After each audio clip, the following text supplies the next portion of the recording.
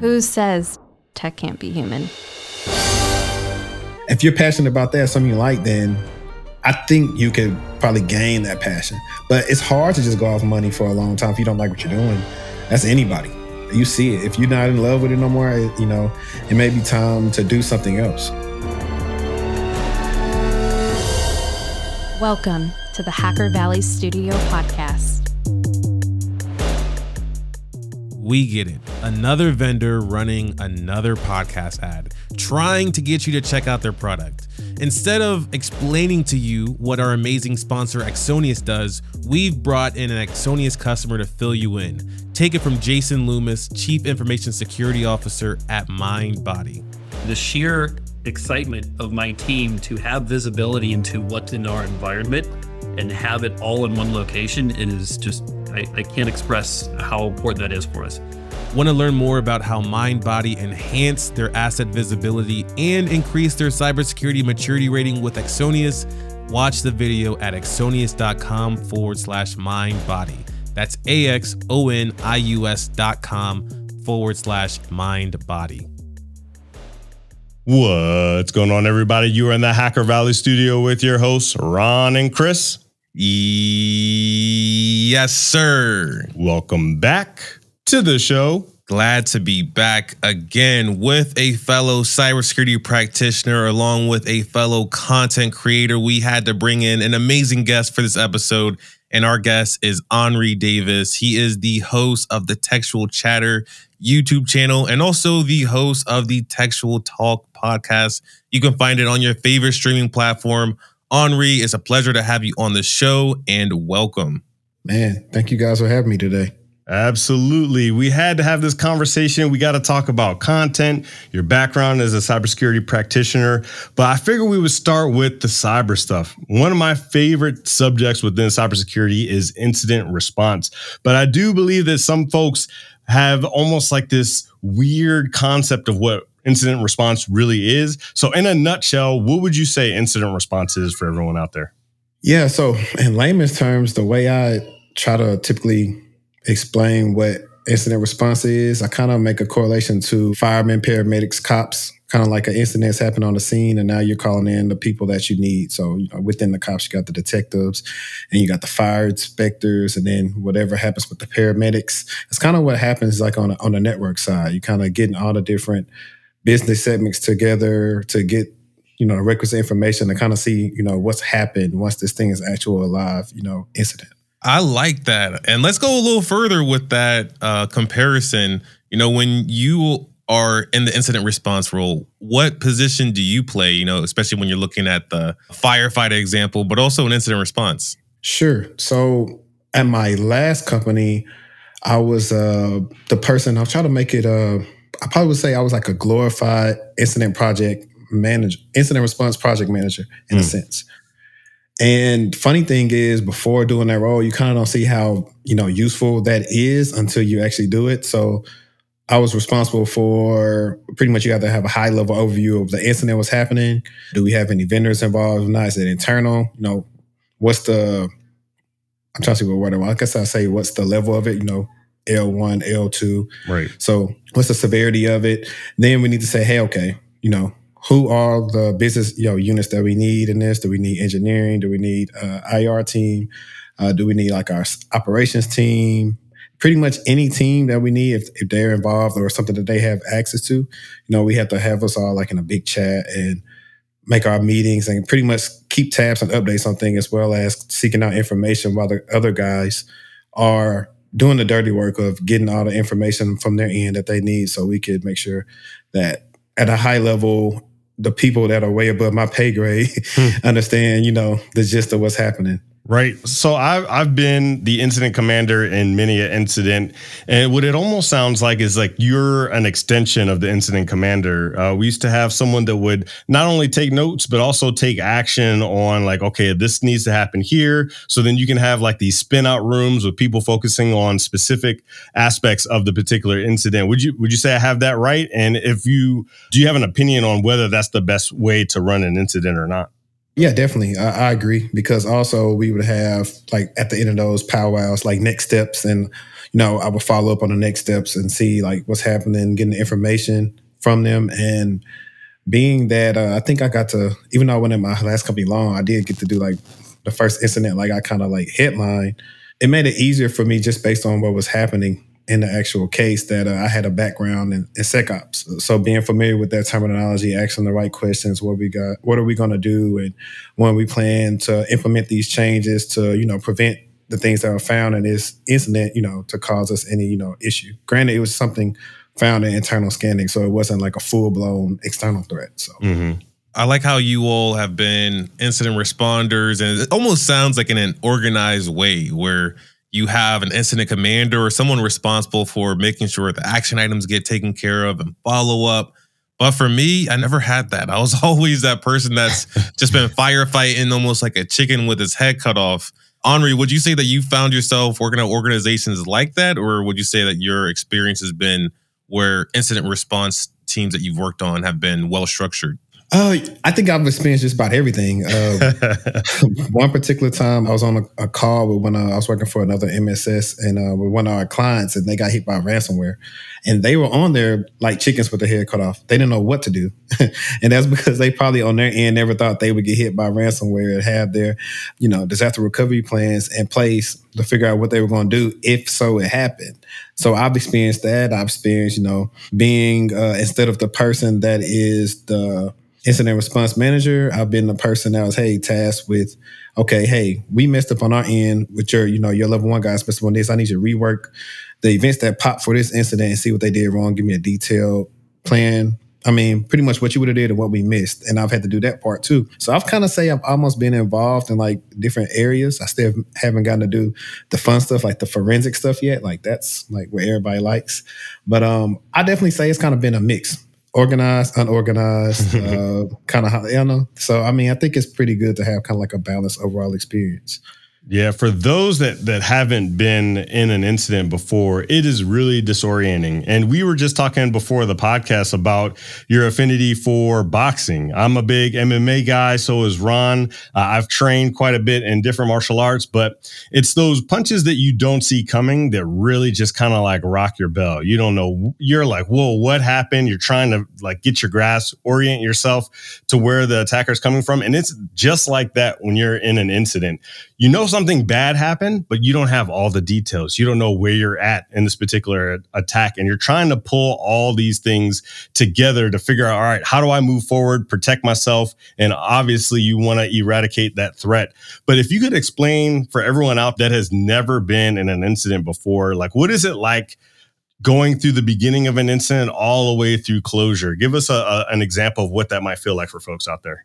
I say it's like chaos. I'm trying to think what a regular person may kind of say this might be. And the first thing that popped in my mind when you asked that question is, and I thought about it because I've had like maybe one big one. I say maybe it's like a wreck. A wreck is something that, you got a potential risk for, but you drive with insurance hoping that if it does happen, you know what to do. But even though it happens, you're not prepared for, what happens in the actual wreck. So, and I correlate that to my first ever wreck and just, being going off adrenaline, getting hit and getting out of my car, running to like the outside of to the side of the road pretty much. Cause when I got hit, my car like pretty much, whatever the word is, where I was in one lane, they hit it to where my car was kind of like both lanes. And for whatever reason, I don't know how I was able to know like a car behind me could possibly like hit me. And so I just got over there and then start making the calls. And then from start to finish, pretty much you got to get your police report, file with a claim with the insurance, and then keep up on them when they go to do the adjustments for your car and getting the money. I would say like, that's kind of like this, like every company has, a risk appetite. Some's bigger than others. And when it happens, it's like, okay, we definitely weren't prepared for this. Or, okay, this is bad, but we were ready. I mean, it still hurts, but we'll get through it. I think my first experience by dealing with the big incident that I kind of forewarned, everybody in the organization that could possibly happen.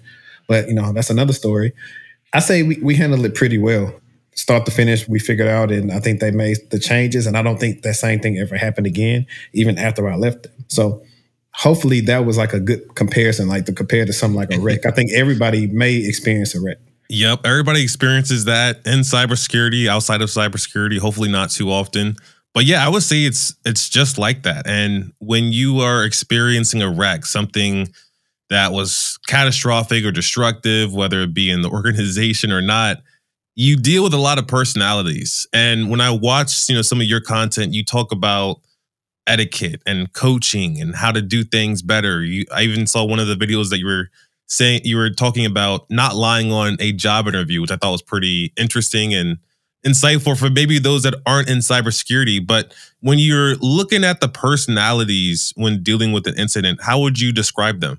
I think everybody has different personalities, and when they're dealing with, you got the gung-ho person, the person that's kind of laid back, the person that's kind of like in between.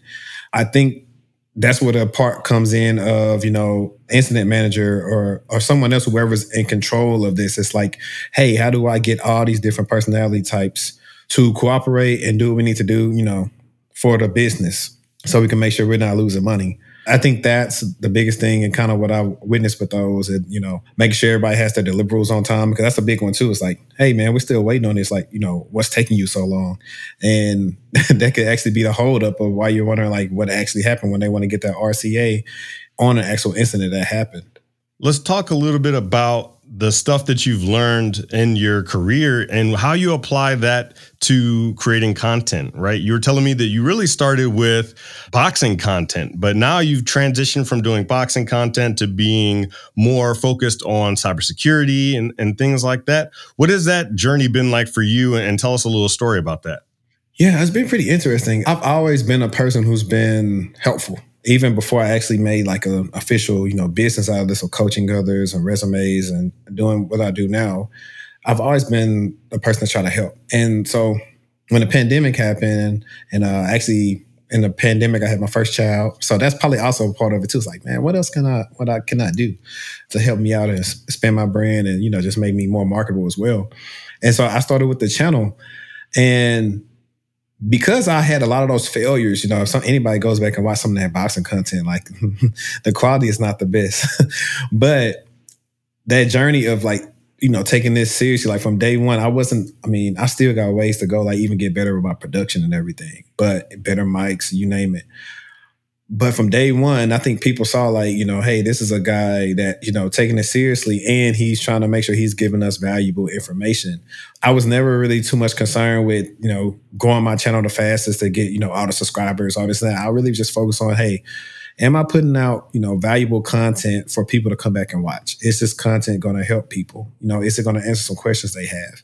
Because one of the other reasons I started is because when I was trying to get into cybersecurity really in 2013 all the way until I finally got in, early 2017? Yeah. Okay. Yeah. 2017. So that gap of time, I didn't really have what we have, on content now, as far as like YouTube, all these different boot camps, anything, the stuff with LinkedIn. Like I didn't really have that. So I was like, I want to be a medium for people to where they don't have to even come by my coach or anything like that. If so, I put out enough blogs and free stuff to where I should at least been able to do something with their career. And it's been people that's, messaged me on LinkedIn or commented on YouTube that said, hey, this content really helped me in a job interview, or thank you for this. And so those sort of things actually, keep me going. It's like, I don't have to focus on silly clickbait stuff to, get people to tune in. Stuff that can actually help people improve their life. And I think that's kind of like been one of the things that keeps me going. Love it. When you're creating content, I'm sure that you have like some goals in mind. Like maybe it's helping people break into cyber through resumes or better interview tactics or negotiation. How are you hoping to help people with your content and what you're doing today? Yeah, it's the same. I've just been kind of restructuring. Believe it or not, I get like a lot of sometimes of the topics that I may want to talk about from Twitter or LinkedIn, YouTube. And because you'll see a lot of the same conversations going over and over again, like you brought up about like not lying on your resume. And I'll just touch on that quickly. It is because I'll go a step further. Not lying on your resume or lying on your interview. With the pandemic, we've seen an uptick in different people interviewing for jobs that they're not going to work. And therefore, it's a different person that gets the job. And that person sometimes ends up getting fired because they can't do what they impress the interviewers with. And when you combine that with lying on the interview, it just goes all wrong. I've seen, people get fired super fast or, probably have an entry level skill set, but trying to get senior and principal level roles, possibly just for the money. So my goal is to say, hey, it's okay. Everyone has a starting place. Everyone has to start from somewhere. Like, just build your skill set up, and eventually you won't even have to have your profile open to work. Like, your skill set will be so good to where you'll get an influx of email messages, every day. It's funny because while we're talking on this podcast right now, I just got email for a role, which I was actually talking about that specific vendor in my latest LinkedIn post. Interesting.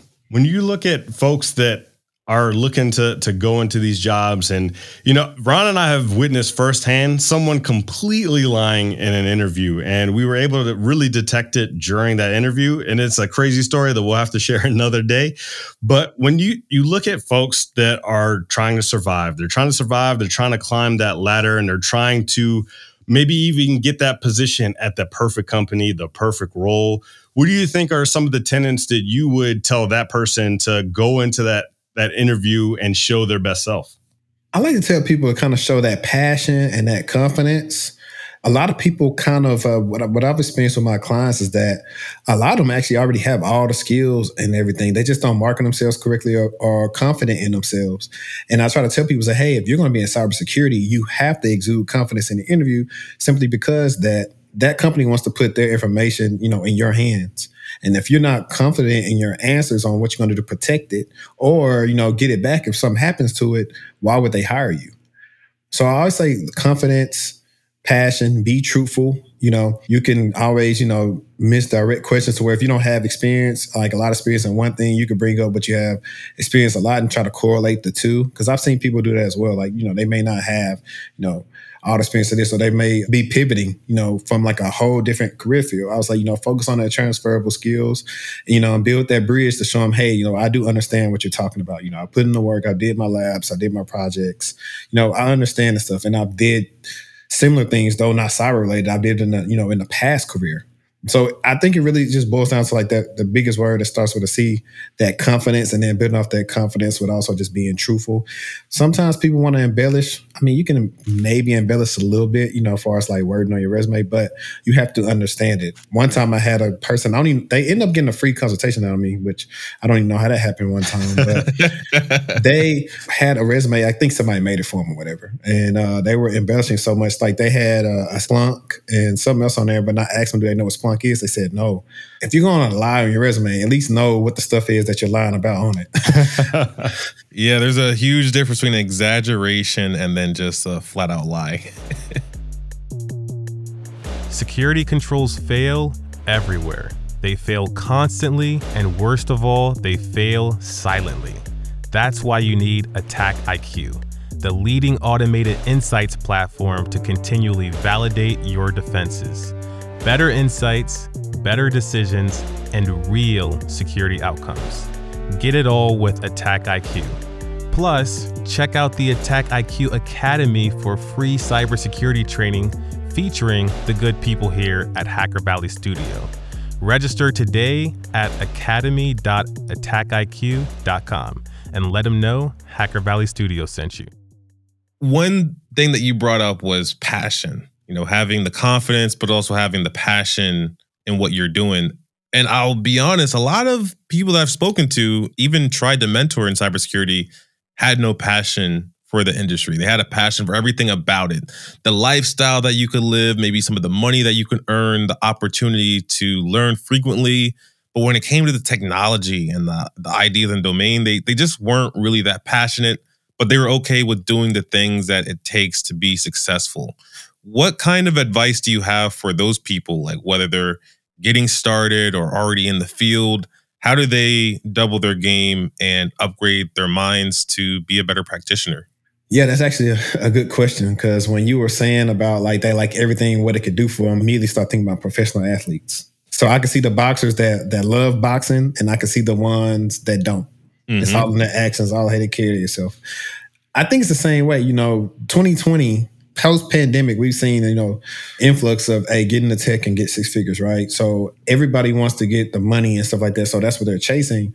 But Like one of my recent videos I did is about like kind of like, when I quit my last role. And then one of my latest podcast episodes with shout out to Shamika. She's a cyber threat intelligence analyst for Twilio. We were talking about how like money isn't really the deciding factor because, there are all types of jobs like now where we're in a level where you're getting paid like a lot of money. And I could just not be doing anything all day with a lot of money and not be satisfied and say, hey, I'm going to quit. And, the person who just wants the money, they probably won't quit, but they won't realize until 5 years later that, hey, I didn't learn anything in my skill set. Now I can't move on. So for the people like that, I mean, you could potentially keep on doing the same roles, but if you want to progress, you have to find some type of technology and tech or something that you're passionate about. Even if, we use so much social media in our phones, maybe it could be something, social media related that you dive into, tech related, or even cybersecurity related, a certain product you learn how to protect that you like. If you're passionate about that, something you like, then I think you could probably gain that passion. But it's hard to just go off money for a long time if you don't like what you're doing. That's anybody.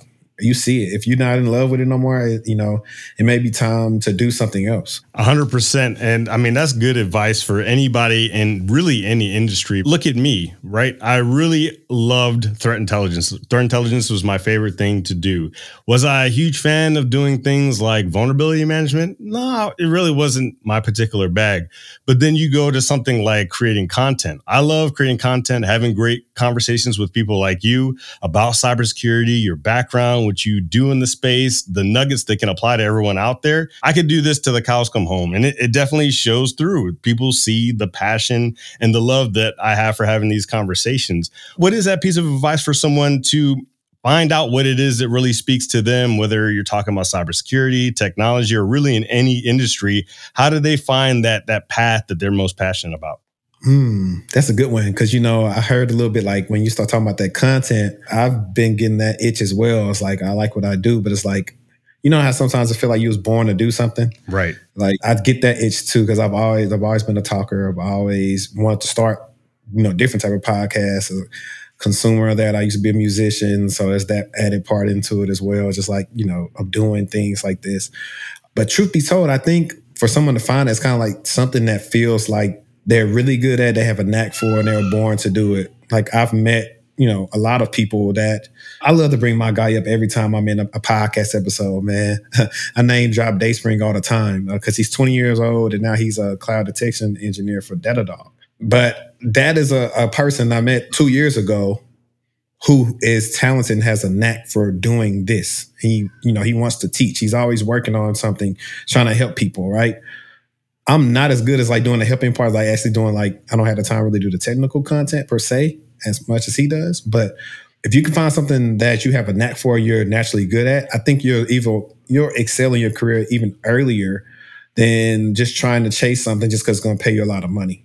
I think from what I've seen in my career span, I think that's the advice I would give somebody. Like, if you're getting something, but that's cool. Get right there. I'm all for about, get in where you fit in, but then start researching stuff and see if you like that. See if, you can network with someone who does it like on a site like LinkedIn or whatever. And I like to tell people all the time now, YouTube, type in day in the life. Those are like some of the most searched videos on YouTube that let people know, I would like to do that. And then go from there and see if you would actually like it, shadow somebody. And I think that's one of the ways where you can find out if that's something you really want to do. There's something that I'm really picking up on that you and Chris were both saying. Y'all were saying, I love cybersecurity, incident response, threat intelligence.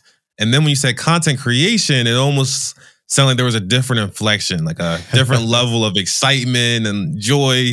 So I'm going to pose you to the question, both of y'all. When you find something that you're passionate about, and then you find another thing that you're passionate about, how do you marry those two together? How do you separate the two and decide which one that you want to focus on? Let's start with you, Henri. Man, so I think that's what I've been doing now. Just slowly putting the work in, making better quality content, getting the value up, and just learning all I can about, I'm stepping into I've stepped into a different business. I don't even like to call myself an entrepreneur, but technically I am. Like all different aspects of what I've been putting work in, for these past 2 years, it's like starting to pick up to where, because something else I didn't mention out of content creation, I think one of my other goals of like when I was doing coaching and all this other stuff is like, I wanted to get like Black people jobs, right? Mm-hmm. And I already know I have a skill set. A friend of mine was like, man, we could, start getting into some contracts, especially like some government contracts, right? And like, I also want to like do my own company doing that. Like even another way just to help people out. I know exactly what type of talent we would need or who I would need to hire to do this type of thing to help them do that. But I think with the content thing, I think is, if we could to monetarily, it's kind of like, hey, can what I'm doing, sustain me and my family? Is it going to be enough? How much do I need to do that to where I could probably walk away from everything? I think that's, for me, it is. Like if I was just, by myself, I probably could just bet on myself. I always bet on myself. But when you have that family aspect to it, you got to kind of weigh your options and see, when is the time going to be right and how can you do that?